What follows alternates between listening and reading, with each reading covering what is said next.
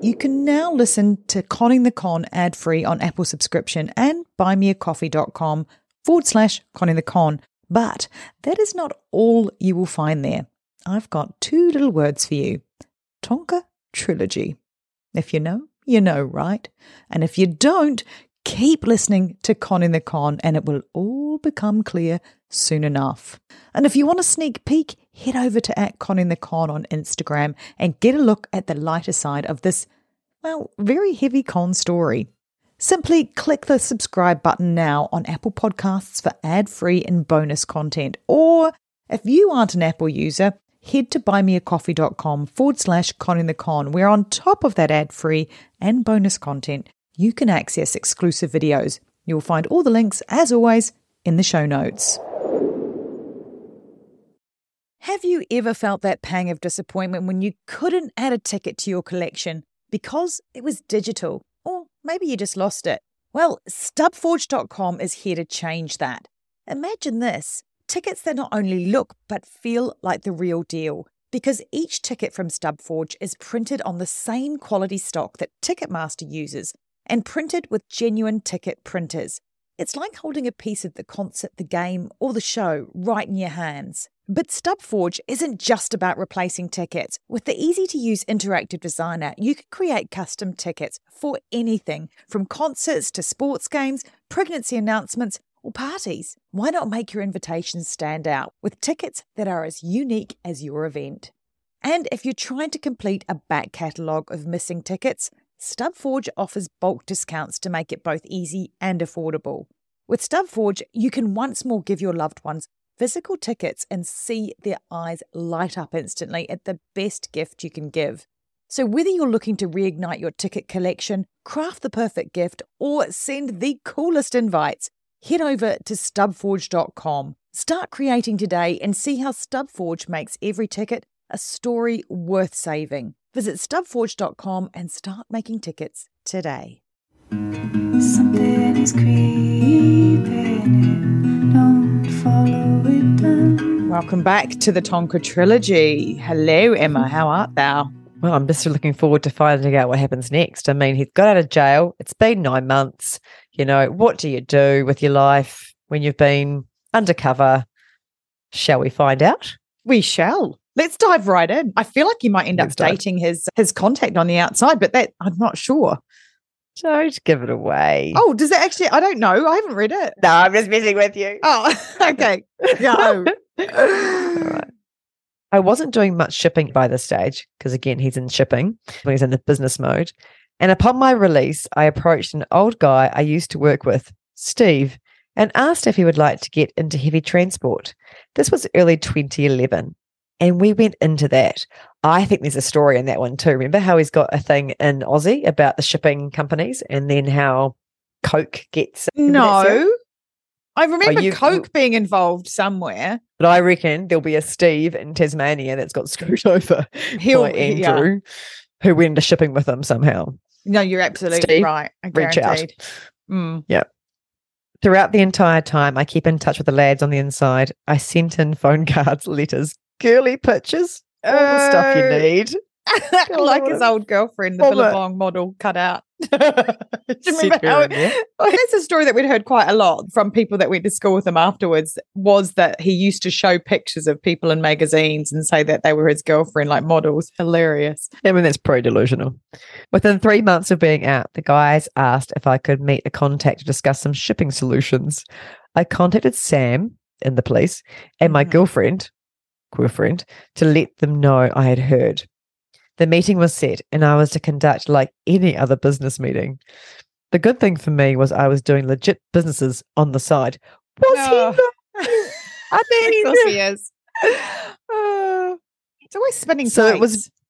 It was so many plates. So it was very easy to keep my cover. And that's what the agencies loved. Mm-hmm. I had things going on that worked well for almost all my assignments, except for a couple of my current ones. Well, the meeting led to a job. They paid up front and I was given container numbers to move globally.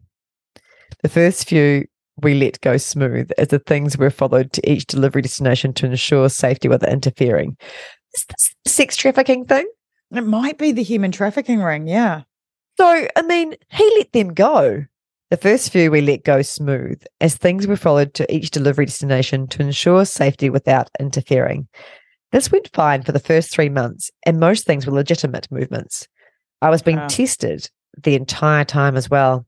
After 3 months, one container was 3 parts full of firearms, 1 drugs, and then the most disturbing one was people. I knew it!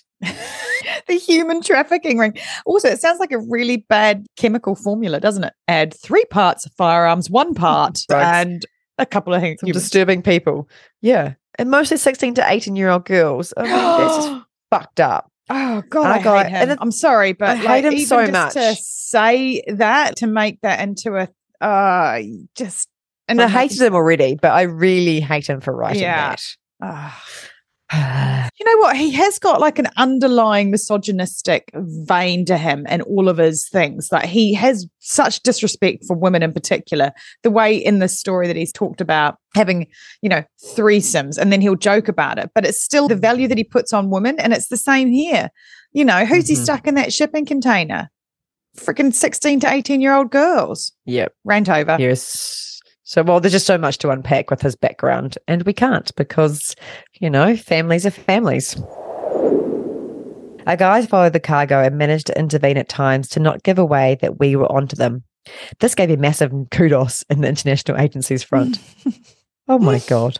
We then found out the supplier managed to switch precious cargo out to transit to keep most safe. Most? He sleep that one night. 17-year-old left behind. Oh, my God. The one that got away. Exactly. The problem with this is you realize how small a dent you're making in these sick bastards' businesses. No, you're the sick bastard. Yeah. I can't mention much else at this stage, but you get the idea. We'll skip a few here and get into chapter 8 for you. Now, no doubt we can have question time once things resolve. Oh, kisses. That'll be a real bonus episode if we get a question time with Andrew on here. It's never allowed. Chapter 8. Give us the title. Chapter 8, Infiltrating Oz and New Zealand. So, I will streamline a lot of this as there is some very mission-specific details I can't share just yet. Or ever, because it never happened. 2011 to 2013, I ran legit business along with completing my shipping missions for the agencies. I would actually like to see what actually happened at that time. Was he doing legit businesses then? 2013, my own personal business expanded as I was getting paid a lot by the agencies and I needed to keep it looking like normal business income somehow. I expanded my trucking fleet to cover delivery vehicles for Coca-Cola Amatil. Here we go. Here we go. I won the first ever Coca-Cola Customer Service Award for a subcontractor. Haha, that was funny. I feel like probably there is some truth to that where he one time got shelving stocker of the day or something like that. I mean, not most valued. No. Oh, late 2013 though. Coca-Cola fucked me by restructuring their regional delivery network, costing me close to $1 million. Wow. So oh my God, that is not funny. Actually, I think there's a little truth bomb in there where they went, you're stealing from us, get out. And didn't we allegedly hear that he did steal from that job and got fired? We have some sources that may have confirmed. Well, I don't know that it was confirmed. But he was never charged with that. Hey, did these things even happen? I mean, similar to his story here. No one can keep us liable because we're in New Zealand right now. I can't keep what's real from fiction anymore. Neither can he. Oh, wait. Once I healed from CCA, I purchased my first restaurant outright. I loved it, and I decided I wanted more. I was also good in hospitality and employed very well. Well, he's got that amazing customer service award right behind him. He would have. Steve kept the transport business running, and I dealt with my own hospitality businesses. Oh, that's good of Steve. I ended up opening several restaurants and bars between 2012 and 2015. In between all this, I was doing some very specific jobs for the agencies. Intel gathering on money launderers at VIP events, watching routines and movements of persons of interest, while looking like I was attending to my own business. It all worked rather well. Oh. So that's the lies he had around restaurants as well. Yes, I remember him telling me that there was a time that he owned all of the restaurants on a strip right along the Hobart waterfront. And I tried to And there's- Google it at the time. There's probably a truth that somebody owns it. It's just not him. And it's Well, never been him. definitely. And he did own one of them, which is all Still working through the courtrooms in Aussie. exactly. Stay tuned. In 2015, I had one landlord royally fuck me over.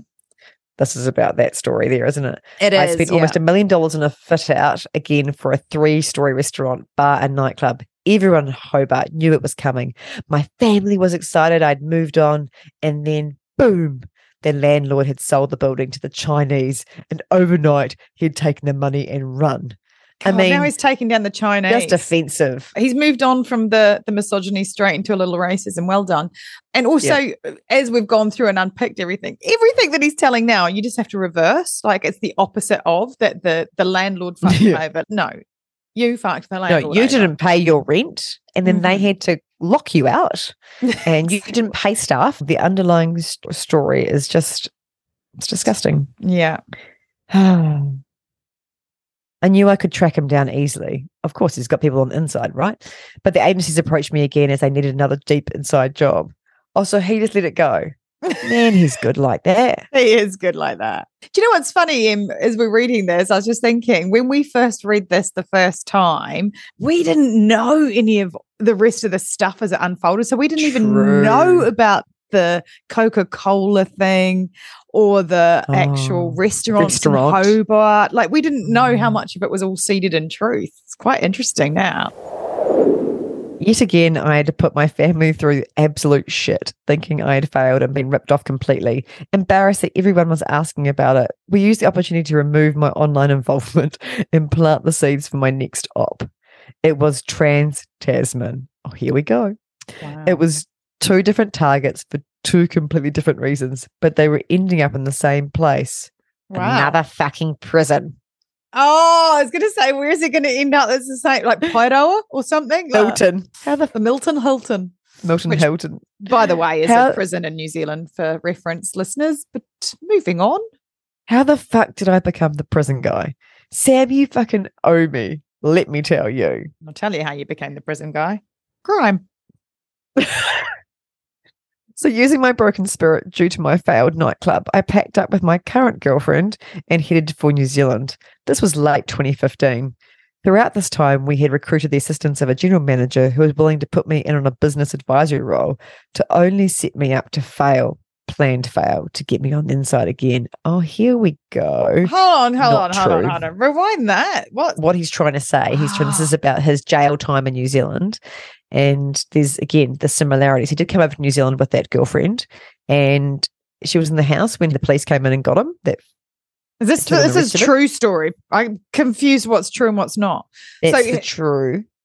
So when we lay what he's saying now over what we know to be true now, at this time, it's 2015, the restaurant has actually gone bust in Australia. Like, that's all blown up. He's escaped. And he's escaped the charges and all the Harley Davidson charges. Yeah. Oh, there's so much. So he's run away from that, and he's ended up in Queenstown at that stage in real life. Yes. And in real life, he's working at a car rental company. Now, he's saying in the script that the general manager that company is there to set him up so that he'll go to jail. Yep. Is that what I'm hearing? Okay. That's exactly what you're hearing. And what is actually happening is that he steals from that. Within 6 weeks of working in that company, he steals money, and then he was selling cars that were there and taking the money from that. A few different things. So that's what he actually went to prison for in real life, that he's in New Zealand. Yeah, okay. But the reason that he's telling you that story and twisting that one into the autobiography is because when you would have received this back in 2019, by that stage, he knows that you know his name, and you would have just put in Andrew Tonks into Google, and that's the article that came up, isn't it? That he'd gone to jail for that particular fraud. Yep. So he's got to explain that away at the time. It's just like burying it down in chapter 8, though. It's not even like a headliner. It's like I just casually had to go back to jail and some Tasman infiltration.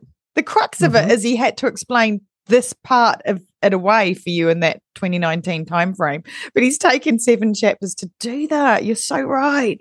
Good Lord.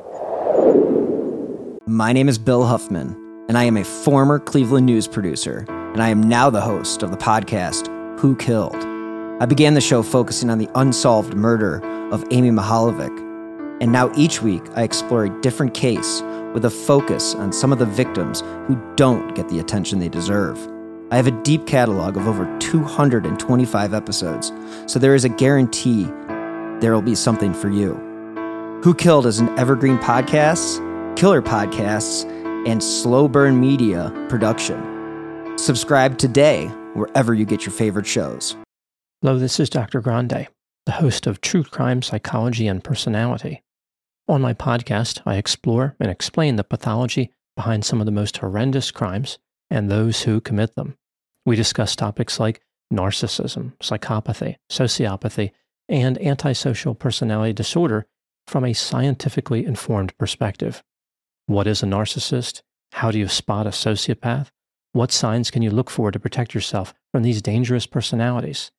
It's not just about the stories, but also the science and psychology behind them. So if you're interested in true crime or mental health, I'd encourage you to give my show a listen wherever you get podcasts. Again, it had to look completely real to the cops and guards to achieve the desired results. While this took its time to set up, it also took its toll on my relationship. I still had businesses running in Oz that I eventually sold off, but we used this lifestyle for me to follow the scent of a guy who was also commuting back and forth a business of his own. Despite getting into a healthier lifestyle with my partners, we'll just call her Sarah. Thanks.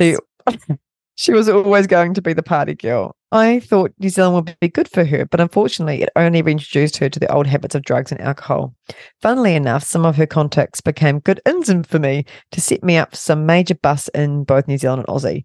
That is such absolute bull crap that he has written in there. And again, it's the misogyny, it's the lies, it's the taking a woman down that he actually just destroyed. And it just pisses me off that he can behave that way. You know, just the impact he has on a person from doing that. It just, I know, he's disgusting. He completely vilifies an innocent person here. That's the word, yeah. And, you know, to be like, dude, you were the one with the alcohol and the gambling addiction. I know. And to turn it on her, to make her look like the scum of the earth when it's him. And remember how is that coming up? Oh, there we go. It's coming up now. Okay, it gets better. She would kill me to this day if she found out. But they were very, very bad people and kids were involved. Do you know what? Again, this is where you're a fuckwit, that you'd even write about that. Yeah. That you think that's okay to even put in your disturbing little crappy piece of whatever it is. Non-fiction, fiction. Every now and then just like recalibrate and go, what the hell is he thinking and what's his motivations? It's all about making him look good. And everybody else around him is so bad all the time. This next line just covers it. Sometimes I've had very hard decisions to make between operation success and safety of the public or children, things like that. And I've blown some big leads that took me 6 to 12 months to repair, to get kids out of situations or to stop an imminent threat to the public. Again, you don't get any thanks for this. And maybe writing this is a way of trying to explain to people I care about that I'm a good guy. First of all, nobody thinks you're a good guy. You have been a nasty piece of humanness. Do you remember, talking of things that he uses and weaponizes, and weaponize is probably the wrong word in this case, but do you remember when he said that he actually was involved in the aftermath of the Christchurch shooting? Yes. There was this horrific Christchurch mosque massacre that happened in 2019. And it was March 15. So it was literally just before it all came crashing down on him, I think. Or it might have been around the same time. And he actually said to you that he couldn't talk because he was involved in cleaning that mess up. I mean, what a wanker. It's complete psychopathy, isn't it? I just feel such disgust and sadness for him as a human. And he's just still doing it. I know. There's nothing's changed. Just walking around the world, just letting off grenades. Anyway, as I was traveling to and fro, Sarah decided she wanted to sleep with someone else and ended up pregnant. In a number of ways, I was so broken, as I actually thought we would be good together, although we had grown apart due to my missions. But it also meant I didn't have to break up with her with my upcoming arrest for mission success. She had lived a rough life, had previously had a miscarriage, and was unlikely to have a lot of success for kids. So I could never ask her to put me over that. Ooh, fuck, she didn't even want to be with you. You cheat. Oh my God, I want to punch him in the face. So want to punch him in I the face. want to punch him in the face for Sarah. Okay, here we go. She had lived a rough life, had previously had a miscarriage, and was unlikely to have a lot of success for kids. So I could never ask her to put me over that. And that was my reasoning for walking away. It is very hard to lie to people you care about. And doing this sort of work is very, very lonely. I think what the truth is, you got arrested and then she went, screw you. Yeah. So I had recently completely retired as all I wanted was a meaningful relationship. And I'd found that with Emma. Oh my God, that does make me feel a little sick even thinking that. But then that fucking boom again. Back down to earth and you're destined to be alone forever. That's actually part of my plan right now, Andrew, is so that you never feel anything remote that is joy and happiness. And I'm not a vindictive person. I just don't think anybody's ever going to get anything from you, and it's not safe for the world for you to be in a relationship. Agreed. So back on the job I am, hopefully for the last time. We've still got pages here, people. Really? So, That sounded like it was like coming up to the end of it. No, but wait, there's more. How many more pages have we got, Emma? There's 3. Okay. Well, let's come back and record that. How have you found this episode? Way more emotional with just anger again. Because you go through the phases with a process like this when you've been conned. There's so much of it, from grief to unbelievable just anxiety and panic around that someone could do this to you. And then this feeling of injustice, it still sits there. I think also this episode is quite hard because it's creeping closer and closer to his time with you. What have we got coming up? His current job, which is him over in Aussie at that time. Okay. Undercover. All right. This is when he had escaped back to Australia as well, to put that into context. So he's trying to give himself a cover for going back to Australia and being in Melbourne, pretending that he's in Passot clothing, right? As a bum on a street, trying to do undercover work. So that was when he started signing off his emails and his texts by saying that he was going dark. Going dark. Yeah. Which leads us right to a perfect time to tell you to come back next episode, because we are doing what, Emma? Going dark. Something is creeping in, don't follow it down.